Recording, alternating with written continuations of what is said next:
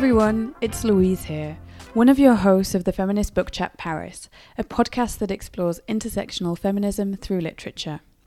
Today I'm talking to Lindsey Tramuta, a travel and culture writer who moved to Paris from Philadelphia 14 years ago. In 2017, Lindsey released her first book, The New Paris, which explored key changes in the French capital over the past decade. Her follow-up book is called The New Parisienne and focuses on the women of Paris. But as the title suggests, these women go far beyond the cliché, commercialised image of the Parisian woman, which we're all too familiar with. I was delighted to receive a copy of the book and discover so many women that were previously unknown to me. Honestly, it's a breath of fresh air to see a more representative portrait of Parisian women. In part one of this two-part interview, Lindsey chats to me about the pitching process for The New Parisienne, seeking out the women that she wanted to feature in the book, and the French concept of universalism and how that impacts modern-day French society. Hi, Lindsey. Welcome to the FBC Paris podcast. Thank you for having me. This is so exciting. No, thank you for coming. I'm really looking forward to our chat today about your second book. Congratulations. Thank you. Which is called The New Parisienne. So I wondered if just very briefly you'd like to say hi to our listeners and explain just very top line basic premise of the second book. So hello, everybody. I'm very excited to be on this show because from one feminist to another, I think we have a lot we need to share together. So this is very exciting for me. The book really is meant to challenge the way we talk about Parisian women. And I like to think of Parisian women as being a sample for the broader ways that we talk about women. Obviously I live here, so that's my, Parisian women are the women I see every day. But I also have seen the ways that they've been flattened to stereotype and the ways that they have been kind of branded just like the city has, and the dangers of that being perpetuated much longer, especially when we're finally in a time when there's open dialogue about, how misrepresentation is so damaging to individuals' mental health, to their feeling of connectedness to a society, and their, just their feeling of belonging. So, that was one effort I was hoping the book would make. And then, of course, being able to celebrate a bunch of women who are influencing the city in some way. Right. What a luxury.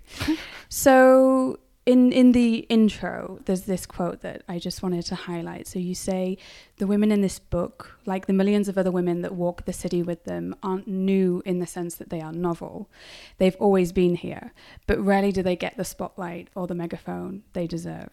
So The New Parisienne feels long overdue, and it's a very welcome addition to books that show a French way of life, in particular Paris. Generally speaking, as you've just touched upon there, the literary appetite for content about Paris, Parisian women, French women leads very much towards the heavily romanticized and features, let's say conventionally beautiful Caucasian women. And you kind of explain the history of this as well in your book, which I found really interesting. With all of that in mind, how difficult or perhaps how simple was it for you to pitch this book idea to your publishing team? So very good question. I mean, I think if we go back to the first book, which I was pitching in 2015, it came out in 2017. That was a time when it was it demanded more of a risk, I think, on the part of the publisher to divert from a formula that worked. So yes, books about Paris tend to be quite evergreen and always sought after, right? So that's one good thing. Yeah. You kind of know that you're entering this niche that there will always be eyeballs on. But many publishers want what they know is going to work. And so here I came with this idea that was like, but wait, let's show a different side of Paris because, we've been there, done that kind of thing. Right. And only one publisher gave me the green light because, a lot of them said, yes, this is very interesting, but, we're more comfortable with, sort of what we've seen before or a variation on that theme. And so with this book, yeah, I don't know how much you go into sort of the specifics of publishing, but as per my contract, my publisher gets first right of refusal. So I had to bring the second idea to them anyway. But my experience with them, with the first one, was so positive. And I had a feeling that, if they were willing to allow me to do that book, that they'd probably be open to the messages in this one.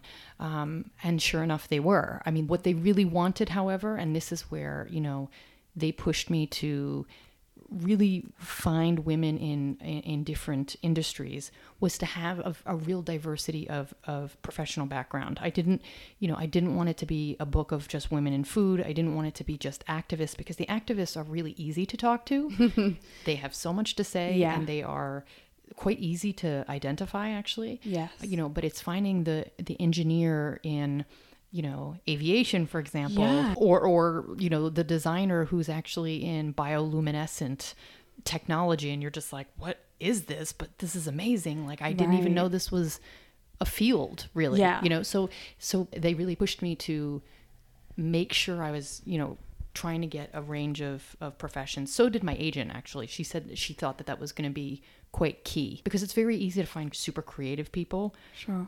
But when you're thinking about representation anyway, women who are in, business and engineering and fields that are less sort of traditionally sexy, need to be highlighted. They need to see that there are people doing those jobs. Absolutely. So that was kind of like, so they were receptive to it. Yeah, that's brilliant to hear. And I think if I were pitching it now, I'm sure they would be even more receptive. Yeah, and your deadline would probably be much more stressful than it already was, because who could have known when you because it's a long process as well, 2 kind years of book publishing process.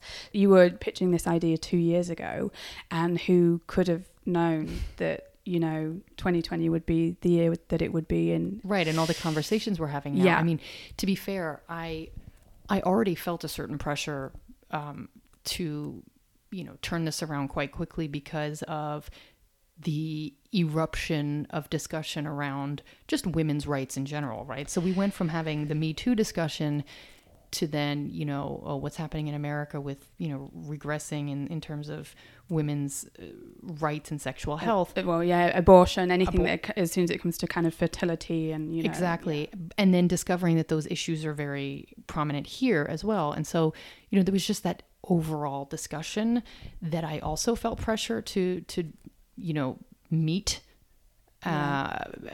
But yet, these conversations, as we see, are just mutating, which is good. Absolutely. And I would say kind of timing is everything in regards to your book as well, particularly because I do feel like these last 2 years, like you've just said there, people like Rebecca Amsalem, Lauren Bastide, they've really come. And, Rokhaya Diallo, who is featured in your book, who we love, absolutely amazing. She's been doing the work for, not all the women, like all these women have been doing the work. We have been doing the work, for much longer than the past 2 years, but certainly in terms of Paris and the conversation in France, it has just exploded. To go back to the kind of diversity, the range of women that you were kind of pushed and that you wanted anyway to show in your book, you explain in the intro that some of the women featured were kind of already in your circle, I would say, in both a professional and a kind of personal sense. But, these architects, these bioengineer, I don't even know, how visible were they? What was it like to go out and find those women? Were they ready to talk? Were they kind of not sure? Like, what was that process like? So, what's good is that I spend, well, this is good or bad, but I spend so much time online and reading that I identified a handful of women that I didn't know, but that I would love to speak to. So, of course, the people who are used to getting requests were much easier, right? I mean, Rokhaya. It's very much part of their job in a way, isn't it? It's their daily kind of. For sure. There were, like I said, some women in my inner circle whose stories I didn't know all the details of, and so I was able to really like get a deeper sense of who they are. But there were women, even actually in the activists. So there's Elisa Rojas, who is a lawyer and a disability rights activist. And it took a little convincing to get her on board. And that was mostly because she is very reluctant to be the sort of face of the disability rights movement. She's part of a collective. And so she really said, well, I would like for it to highlight really all the issues we're fighting against and not just be about, every step of my life. So it does cover her life, but the sort of arrangement we agreed upon was that I would really, and this was my intention to begin with, but was to highlight all of the issues the disabled community is facing and sort of what she believes and what the collective believes needs to happen. So, she was just, probably because she's been burned by the press before, Right. She talked about how, certain words journalists tend to use that almost it becomes sort of like disability porn, the way that they sort of, patronize them and make them seem like, the fact that they were able to brush their teeth in the morning is such an inspiration. It's such a miracle. Like, right. It becomes very easily patronizing as well, doesn't it? Like, so she has seen that happen in interviews she's given. And so she's very concerned about that repeating, which I totally understand. Absolutely. Is that the French media or French media? Yeah, mostly. And I would say that's probably because the Disability Rights Act and the movement in the U.S. Started in the 70s. And I think not the concern, but there's slightly more care with respect to talking about these issues in the States because they've been doing it for much longer. Yes. But, I don't think she gives a lot of interviews anyway in kind of international media. So she was really speaking to the French press, which is important for me to know because it also highlights how behind, France is in general on these issues and even talking about them. I mean, we're going to get into this, a little bit later on in the chat, but I think keyword is invisibility. Right. But, so there was Elisa and then there, if I'm thinking about the teacher, Sarah Soke, Sandra Ray, who's the one who works in bioluminescent technology, and even Dr. Hatem, who runs La Maison des Femmes, that it wasn't that they were hard to get. It was that I had to, sort of reach out to them and cold request to speak to them, which is fine. I mean, I do that for my work anyway, but, it was trying to make them understand what I was trying to do and that it was a serious project. And as a white woman as well, I think there's that's something that I'm conscious of and sensitive. And it sounds like, this is exactly the same for you. There is something about opening up a platform or wanting to have conversations with a community that is concerned. But again, you don't want to be fetishizing, exploiting, not that we would ever set out to. Oh, no. But I think you also have to be prepared to hear, no. I don't want to, or this is just not my priority right now. I think that's something that I'm conscious of. The only, actually, I think the feedback that I got was that they're happy that someone is prepared to tackle this. I think they've been, they fight it in their local circles. The feminists here are always very vocal about misrepresentation. If they see, the same old tired depictions and sort of body shaming messages on women's magazine covers, and they're doing that here, but to try to tell the broader English speaking world who looks to them with this like undying admiration, I think they realized that they needed someone who I think they were open to having someone who has that outside perspective do this and reach that market. Absolutely. I mean, it's always a kind of two-way, it's a teamwork. Totally. It's a teamwork thing. It's about, all of the voices being kind of the same volume and not one person. Because it's not about me. It's their stories. Like that's, sure. That's the You're reality. the platform, right. You're the kind of... And, and it is about trust. I think that if I had just proposed this project and hadn't been, working as a journalist for many years and, having told certain stories already that they could look to and say, okay, I see how she treated this question, that makes a difference. There's a question of legitimacy, of course, but Absolutely. also just can can this be a relationship of trust? Yeah.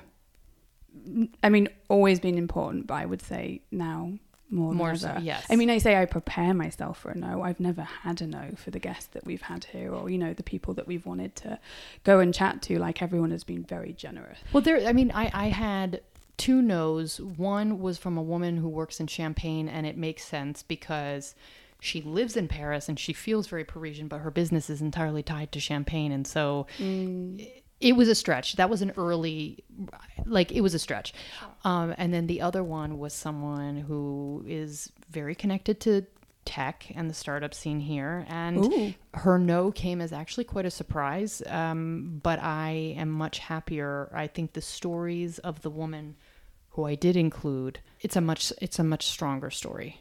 And it's a much more fascinating story.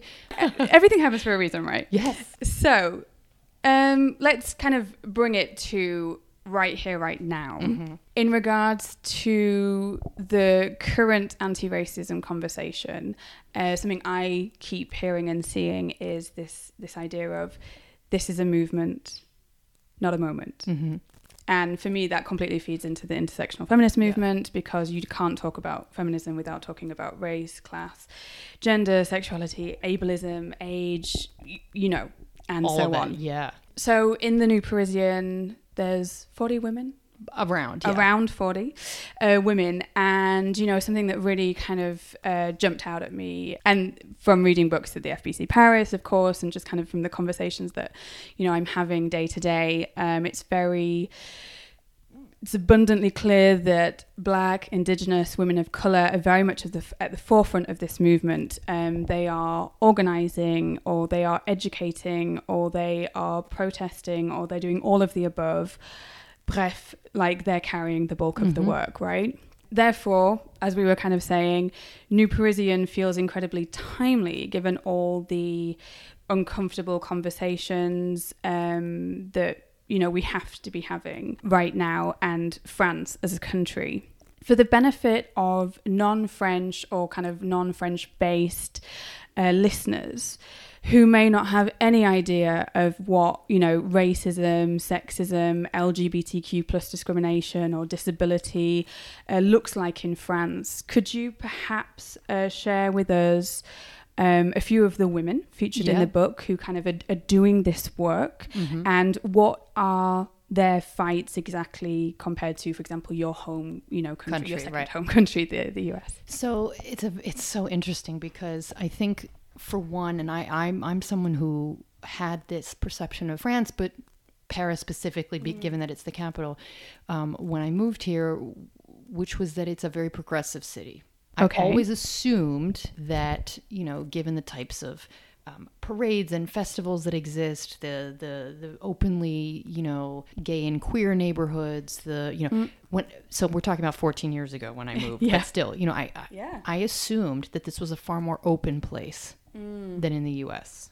Sure. That is not entirely true.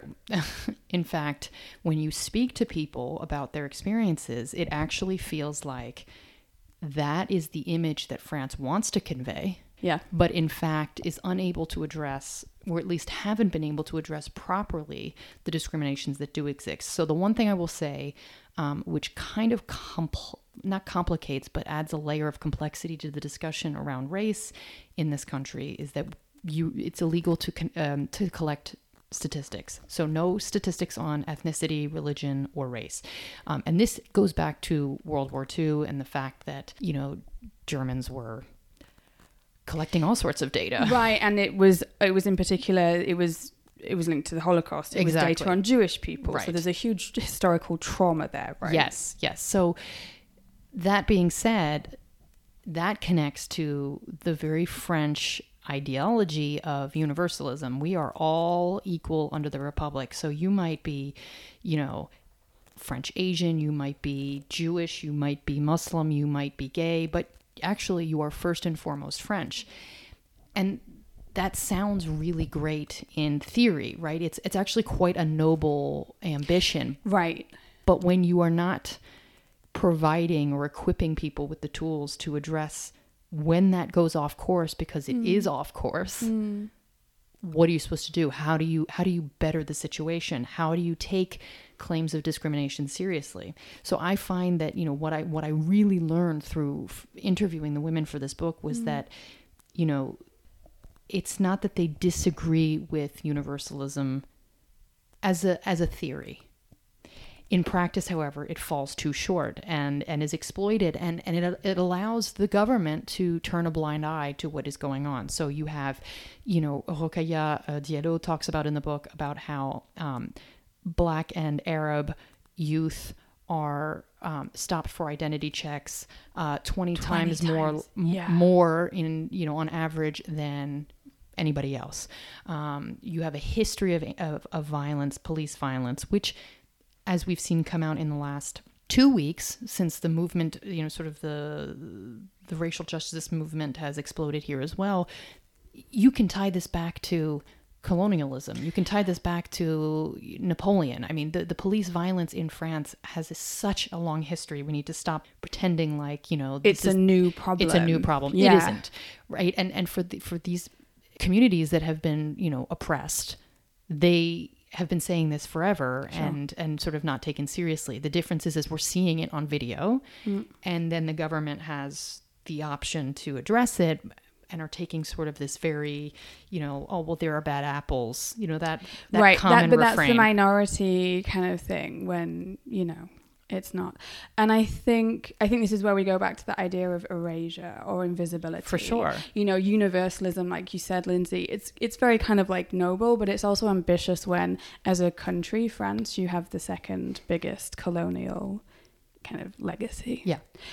So I think it's highly ambitious. I think this is something that, and I'll include this in the show notes, that wonderful conversation you had with Rokhaya last week for Pandemonium U. Yes. Part of that erasure, obviously the French media plays a part because 100%. They're very good at intelligently, like fairly dissecting what's happening in regards to race in the US. But when it comes to France, there's just this kind of resounding silence. And they're very quick. So, they're very quick to apologize for, the few bad people, as they say, that were, sort of allowed all of the colonial traumas to happen. They're quick to talk about assimilation. They're quick to talk about all of the things that remove any responsibility. So there's no accountability. Right. And the people who do denounce and do go into great detail about France's role in the slave trade, in colonialism, and in sort of upholding a lot of the discriminations that exist today, they're vilified immediately, So there's certain... The media is complicit 100%. Especially when you're a woman talking about these forget things. it. Because we have seen those videos and pulled our hair out. Again, I'm sorry I keep kind of, saying Rokhaya, there are, lots of other women doing the work. But she's the most visible. And she's the most visible, and she gets interrupted after like 1 second of talking. But you know what? So just to pull in another example, just after the election on Sunday, so Mayor Hidalgo has won for another term. Yes. And I want to say is she the environmental minister? Her name is Brune. Anyway, she's in the Macron administration. She was interviewed on TV, and she was speaking with on the panel with her was someone from the extreme right or the far right, and he literally would not let her get a word in. And so she came out and said, I guess I should have brought a pair of balls to the table, because then maybe you would have, people would listen to me and let me speak. So, there's this frustration, and women are tired. Women who are in, visible political leadership as well are tired of putting up with this garbage. So, right. You're right. It's every time women are on television speaking about these issues, if they are even called to interview on television, right. I mean, just to get there, they are given virtually no, speaking time.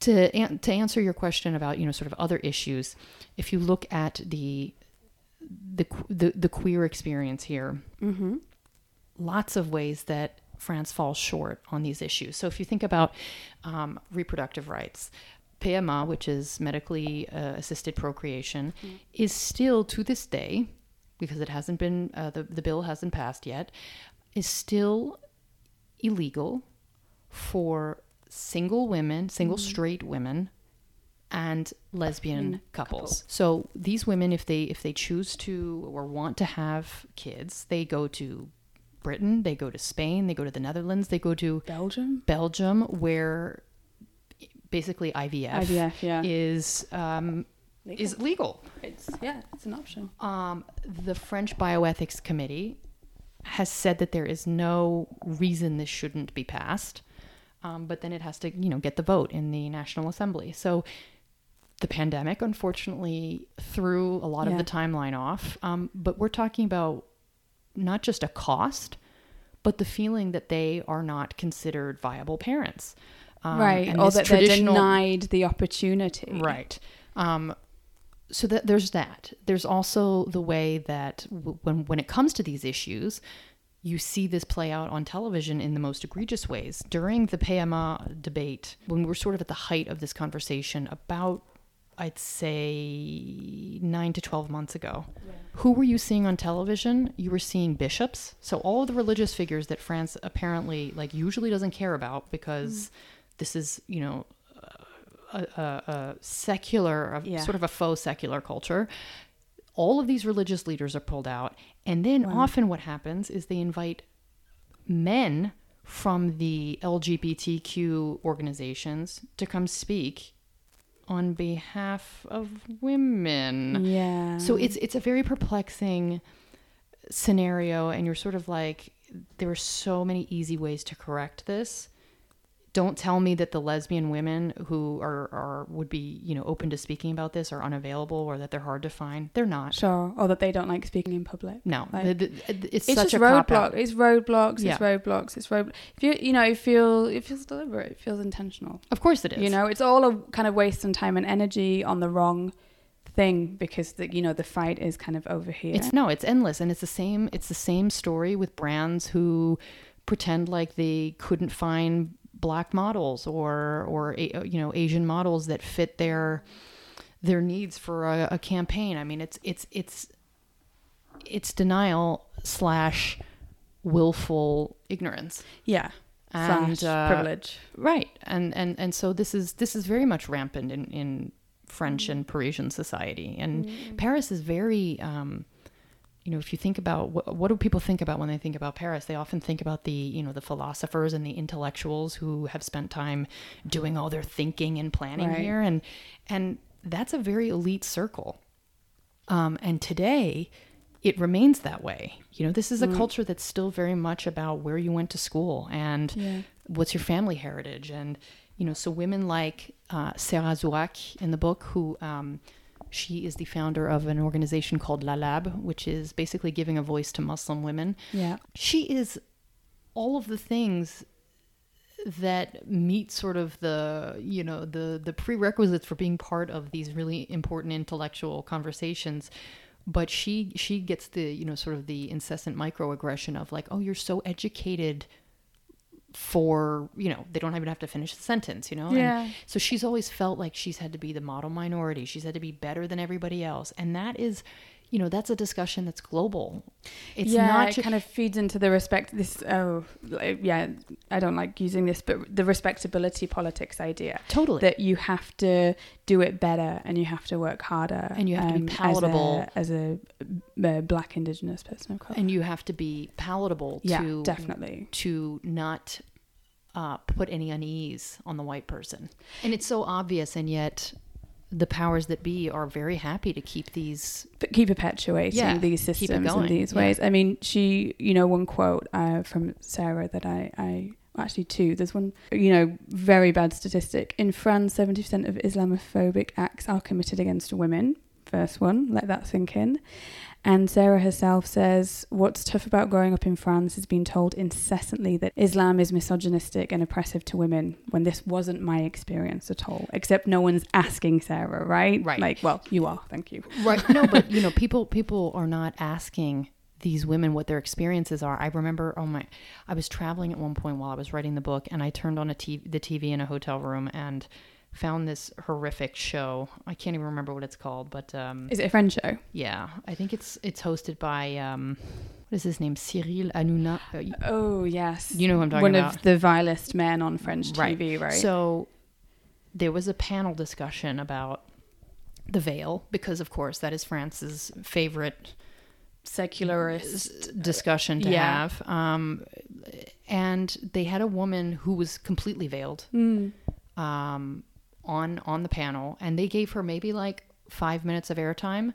But not only that, it's like you have these talking heads speaking on her behalf while she is sitting there. And you're sort of like, you just checked a box by having her present. You think you did more work than other stations would have done, or other programs would have done.